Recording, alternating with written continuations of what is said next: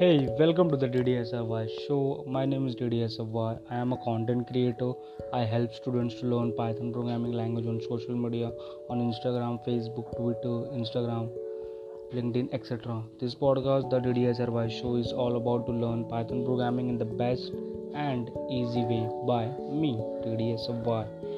Let's start this episode. In this episode, I will tell you about two things. First, what exactly platform means in programming world, in coding world. Second, is Python platform independent?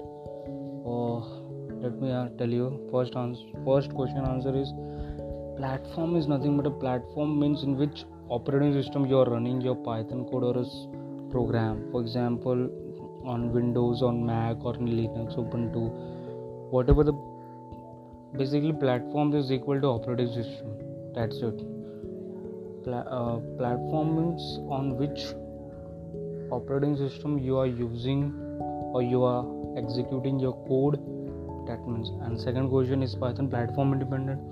Yes, Python is platform independent. It means if you have run your code in Windows and if you want to run that same code in Mac, then you can. It is not dependent on only the Windows. It is all. You can also run that same source code into Mac or Linux. Okay. I hope you have understood. Thank you for listening. Have a good day. Bye bye.